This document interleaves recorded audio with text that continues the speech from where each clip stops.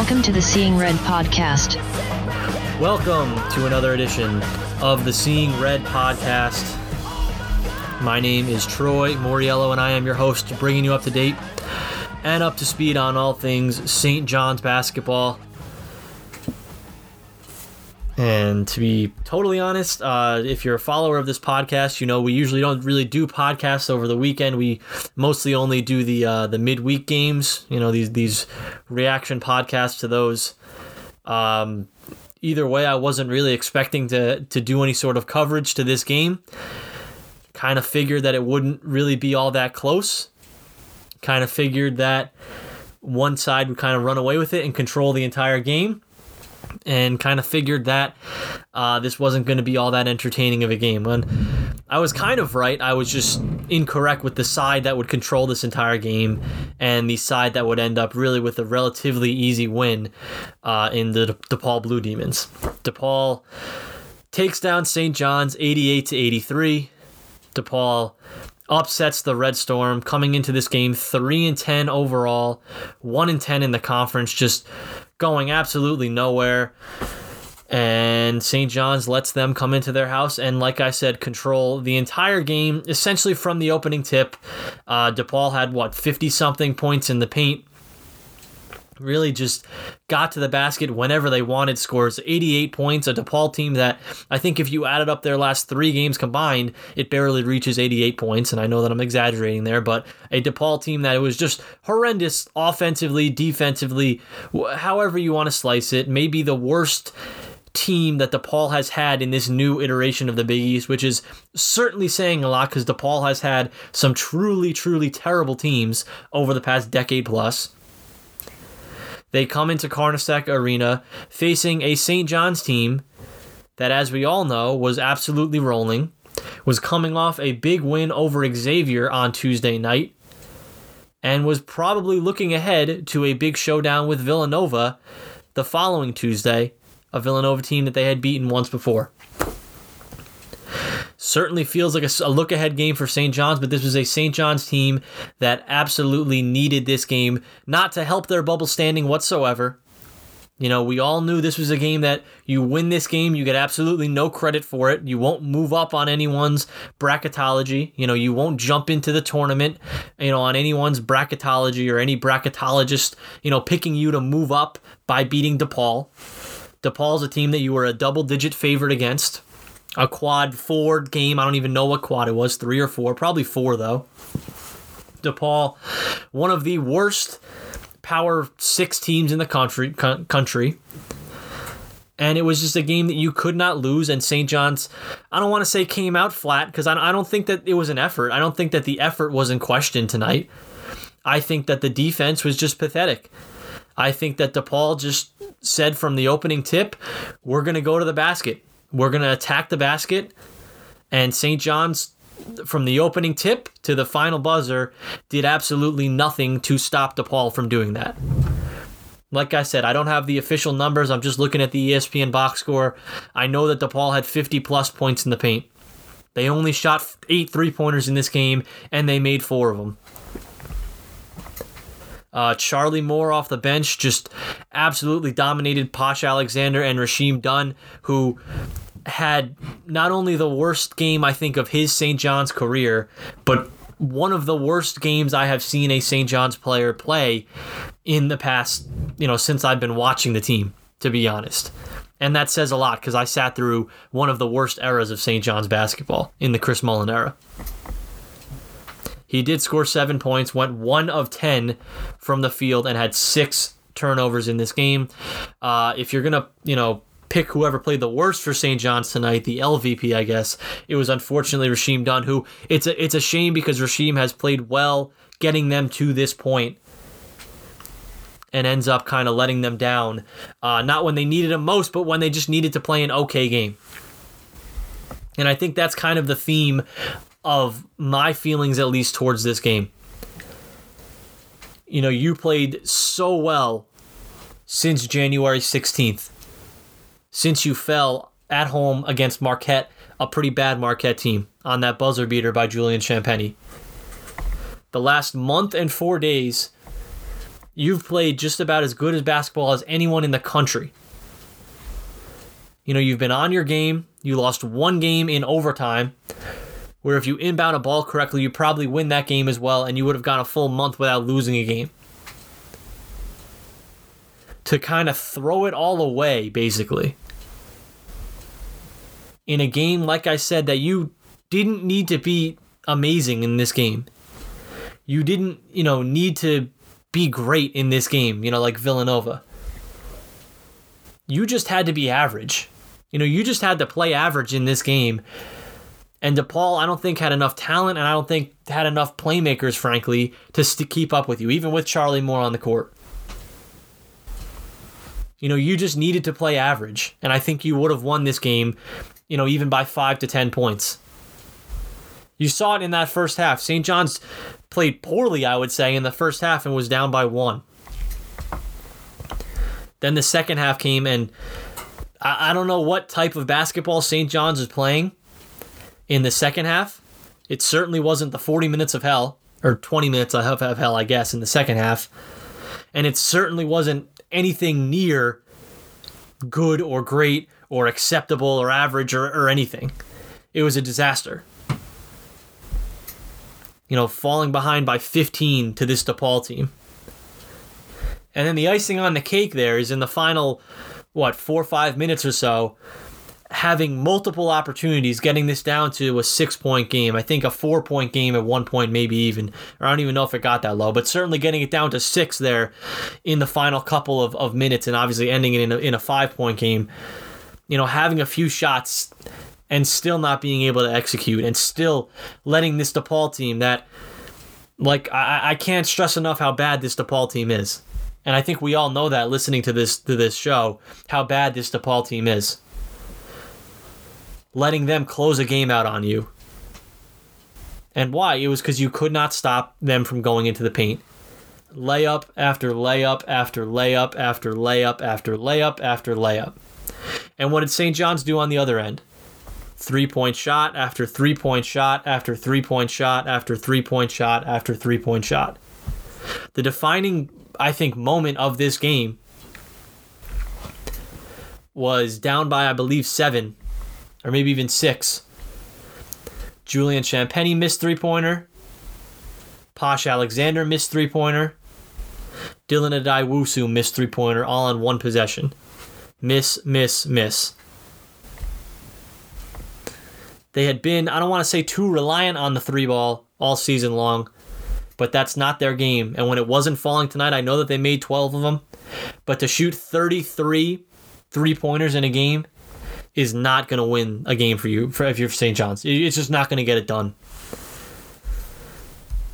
But like I said, as a fan base, as a coaching staff, as a team especially, to play the kind of basketball that you played since January 16th, and then to essentially flush it all down the toilet and just watch it all fall away now, it's a shame. It's a shame because it was one game and it's gone. And it wasn't a game against Xavier. It wasn't a game against Creighton. It wasn't a game against UConn. It wasn't even a game against Marquette or Butler or even Georgetown, I'd give you. It was DePaul. Of all the teams to essentially lose your season to, it's DePaul. I mean, that just... it's a couple hours after the game now, and I still can't get over that. I really can't. Everything out there in front of you. Win this game. Figure out a way to take 2 out of your final 3, even maybe 1 out of your final 3, and you're likely going to the NCAA tournament. It was that easy. But you couldn't look ahead of DePaul. And I don't even know if this was a look-ahead game. I know Anderson said they weren't really ready to play this game, sure. I don't think that this was an effort thing. I think that they were just somehow overmatched in this game by Dave Leto and DePaul. And it's a shame. It feels like typical St. John's. And we're all going to say typical St. John's. And I don't think that this is a typical St. John's team because they've done enough this season to tell me that they're not. But just what a sour end, or, proverbial end to your season, losing a game like this. And as a fan base, we just had it a little too good, I think. I think we really did. I think we were enjoying things a little bit too much. We were winning the games that we were supposed to win a little too much. We were due for a game like this, for just a soul-stealing home loss to DePaul on a Saturday night, in a game where you were preempted by a NASCAR minor league race. I mean, if that doesn't sum up St. John's, then I don't know what does. I really don't. It sucks, and there's a lot that you can criticize about this game. Like I said, Rasheem Dunn, again, has played well to get them to this point, but just played in a terrible game tonight. So poor. Why Dylan Adai-Wusu and Greg Williams, I know he was dealing with the back injury, and Vince Cole, we're not seeing more minutes, and why Mike continued to stick with Rasheem Dunn over and over again, as Dunn turned it over and over again, and missed shot 2, 3, 4, 5, 6, 7, 8, 9 over and over again. And as Dunn went 1-on-3 on a fast break, and got his shot blocked by a guy that I had never even heard of before, and that guy is then mean-mugging you on DePaul. And deservedly so. A big momentum swing there. Why is Dunn still in the game after that? It's too much for me to understand, for me to comprehend. But if they weren't ready to play, then that's on the coaching staff. It wasn't like this was a 1-day turnaround. You had three days to get ready for this game. Inexcusable on so many levels. And you have to understand too, obviously. And I was going back and forth with people about this on Twitter. This team is a year ahead. I think we're all understanding that.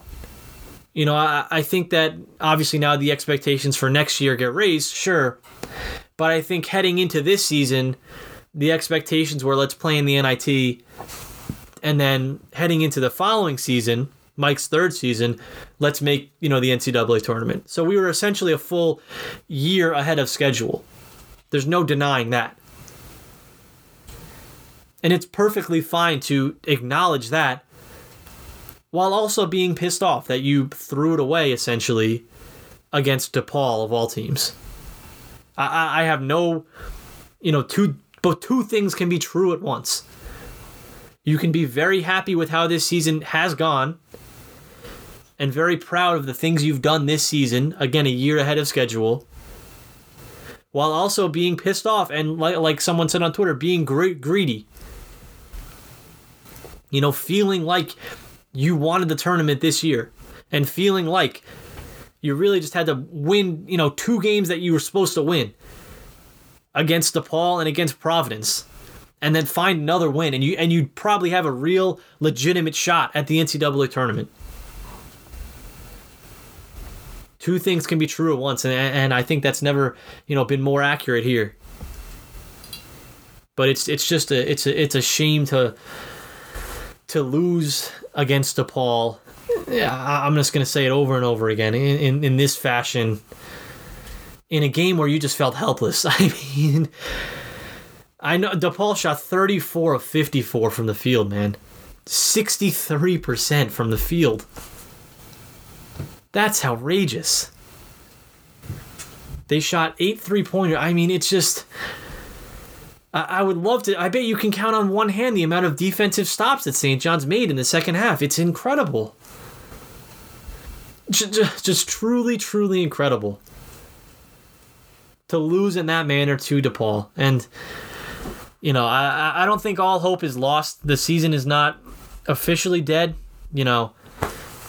It's on its deathbed, though. It's on life support right now. And I think the only, outside of a run in the Big East tournament, assuming that they don't go on a run in the Big East tournament, which is absolutely possible, sure, but you're not going to be able to play like you did tonight and make a run in the Big East tournament. But outside of that, you got to win out now. You got to beat Villanova again, then you got to beat Providence again, and then you got to figure out a way to beat Seton Hall. I think that's with this loss, this is such a damaging loss. This isn't Butler on the road. This is, like I said at the top, a brutal DePaul team, a terrible DePaul team. That is just terrible by every metric that you look at, that you're going to have to overcome. And I think the only way to overcome that now is getting a season sweep of Villanova, beating Providence, beating Seton Hall, and then you'd still probably need to win an NCAA or a Big East tournament game at that point, man.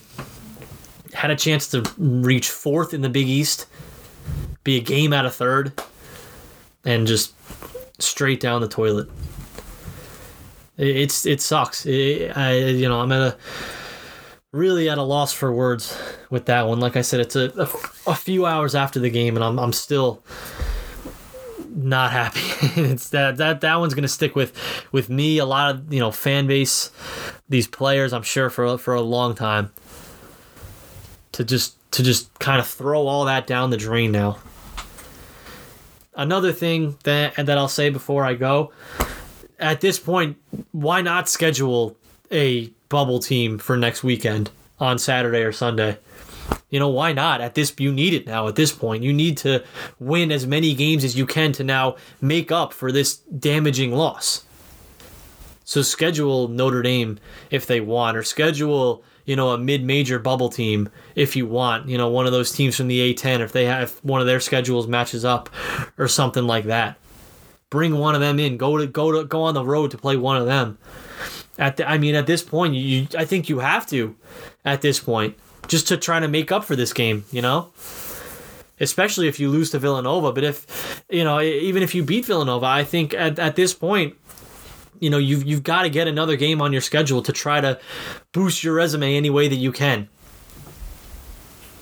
Obviously you have two more chances, I think, at quality wins against Villanova and against Seton Hall before going into the Big East tournament. But again, outside of winning all three of your final games regular season, I don't know what more you could do. I mean, one more loss and you're done, in my opinion. So, it can't hurt to schedule a bubble team and just go from there, I think. But all right, like I said, I wasn't planning on doing a show, so I don't have a guest scheduled or anything like that. That was just my thoughts on this terrible, terrible loss, 88-83. Things were going too well. Things were going a little too well. We were a little too happy. Like I said, we were winning the games that we were supposed to win just a little too much, I think. And this was the universe reminding us that we're still St. John's, and no matter how much things change, they still stay the same. And obviously, still on the right track. This team has still done so much to impress me and everyone else in this fan base in this type of season, with the run that they've gone on, coming out of absolutely nowhere. To even be on the bubble is fantastic. To even be able to get pissed off over a terrible home loss to DePaul at the end of February and have it actually mean something, outside of just embarrassment, is not lost on me. It's cool to be in this spot, but obviously it also makes the losses sting a little bit more, like they do against DePaul. But that's that.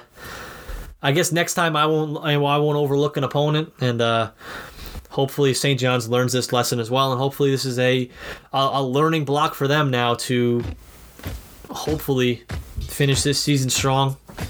Finish, at worst 2-1, hopefully 3-0. Hopefully get another game on that schedule next weekend and try to stack up as many wins as you possibly can, and not fall into a free fall where, you lose, 2 or 3 in a row now to end the season. So, all right, we'll do a Villanova recap on Tuesday night. Hopefully that one's a little more happy, and hopefully that's after they beat Villanova for a second time. But thank you for listening.